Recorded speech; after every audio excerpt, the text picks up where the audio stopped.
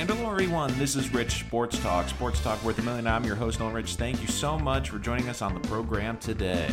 Training camp is underway, and for the New York Jets, one of the big issues for the team so far has been injuries to the wide receiver position, mainly Denzel Mims with a hamstring injury. They've even gone out and signed Chris Hogan this week.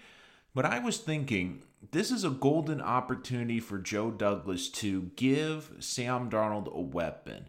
Give him something that he deserves. I mean, we saw with Buffalo, they went out, they got Stephon Diggs for him, for Josh Allen. So if I'm the Jets, I would be monitoring a certain situation right now. And to me, this is a great time to try to trade for the Pittsburgh Steelers, Juju Smith-Schuster. And there's a lot of good reasons why. Number one, the Jets will have plenty of cap room next season. Number two, this is a crucial season for Sam Darnold to develop. Number three, despite not knowing the Jets' playbook, Juju Smith-Schuster has a lot of rapport with Sam Darnold because the two of them, they played at USC together, and they played very well at USC together. But here's the biggest reason. Because the contract talks between the Steelers and Juju are basically at a standstill, and the Steelers, they're in a tough spot. They are going to be in a tough cap situation this upcoming offseason. They have a lot of players with expiring contracts that they need to sign, and if the cap goes down, which is predicted, they're going to be in a lot of trouble. And Juju's coming off a season which, by his standards, was somewhat lackluster. 42 catches for 552 yards and 3 touchdowns, and a lot of people are saying he's not a number one receiver. But are we forgetting that his quarterbacks were Mason Rudolph and Devlin Hodges? Not exactly A-plus material. And look, the Steelers, they're in an interesting position, not only with the contract negotiations, but this whole season is an interesting one because it all relies on the health of Big Ben. And not only his health, can he stay healthy for 16 games and be a highly productive quarterback? Because all of a sudden, you look at this division, you look at Cleveland, what they did this offseason, you look at where Baltimore is. Honestly, Pittsburgh, at best, is the third best team in that division.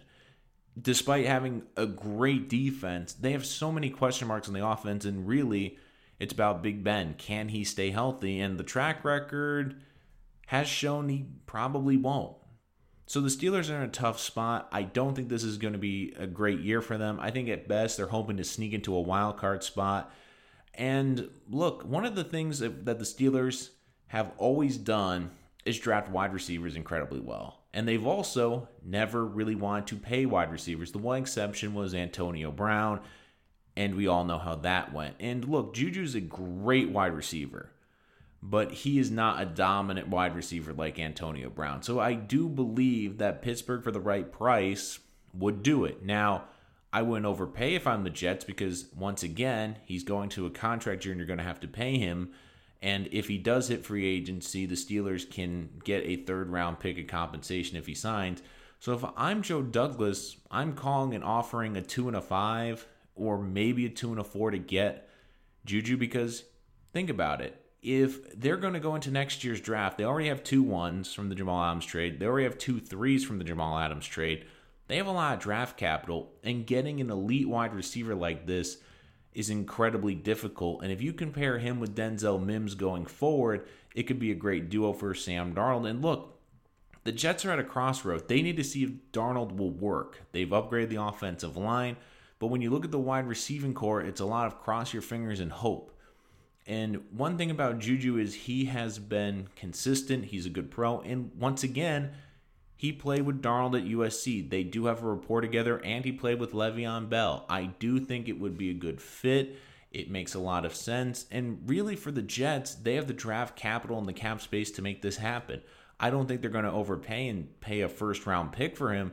But if you were to tell me today you could get Juju for a 2 and a 5, or even if you had to be a little greedy at 2 and a 4, I would do it. He's going to be a 24-year-old wide receiver that you can build around. And worst case scenario, if you find that you don't love Darnold this year, if he doesn't meet your expectations and you feel that you have to get a different quarterback in the offseason, personally, I think Darnold's going to have a good year.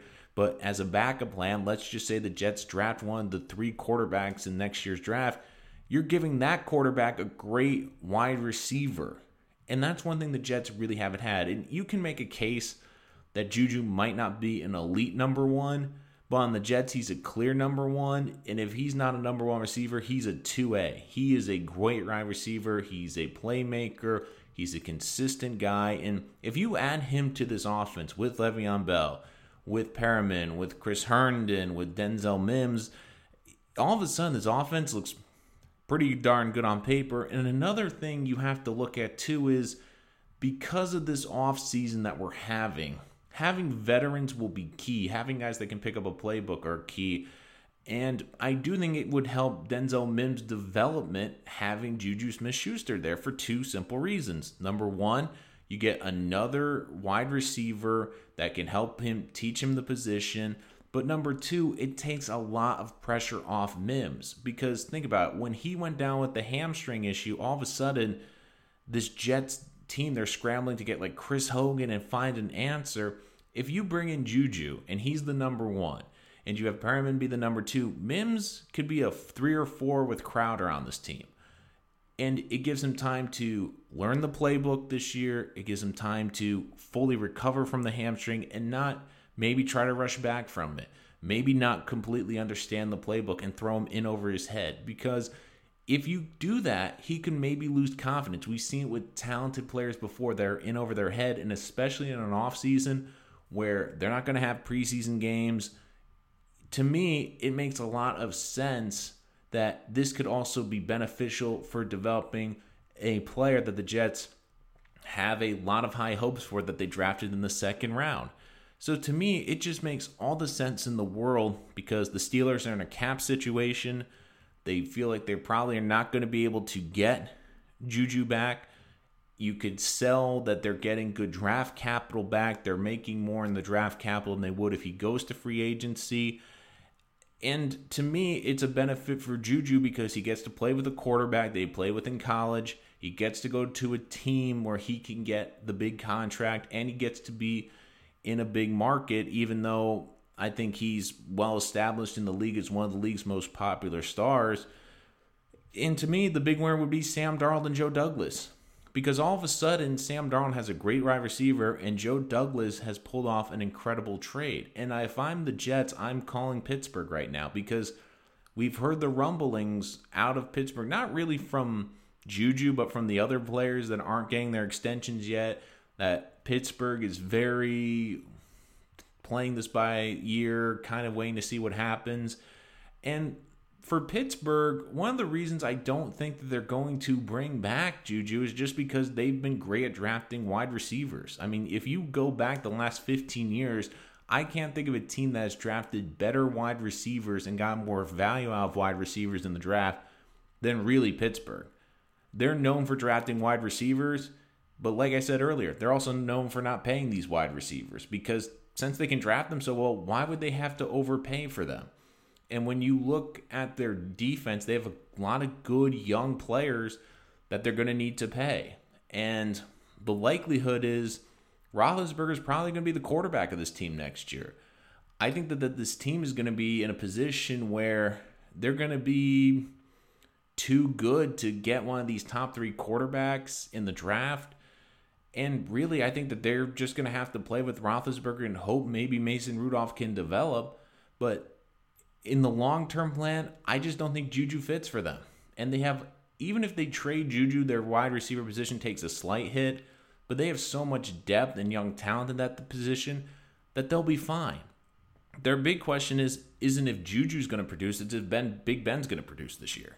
That's going to be what determines their season. For the Jets, they're in a position where they need to see what Darnold can do. And you look at what all these other young quarterbacks, what the Browns have done for Baker Mayfield, getting him all these incredible weapons. What the Bills have done, getting Stephon Diggs, getting all these weapons for Josh Allen. And then you look at the Jets. Yeah, they've improved the offensive line, but they really haven't gone out of their way to get a weapon outside of Le'Veon Bell and crossing their fingers with Denzel Mims in the second round of the draft. So this is an opportunity for the Jets to get better, to give Sam Darnold a fair evaluation this year, and also get a budding young star because the Jets have plenty of draft capital. They can trade a 2 and a 4. They're still going to have 2 first-round picks and 2 third-round picks in the upcoming draft.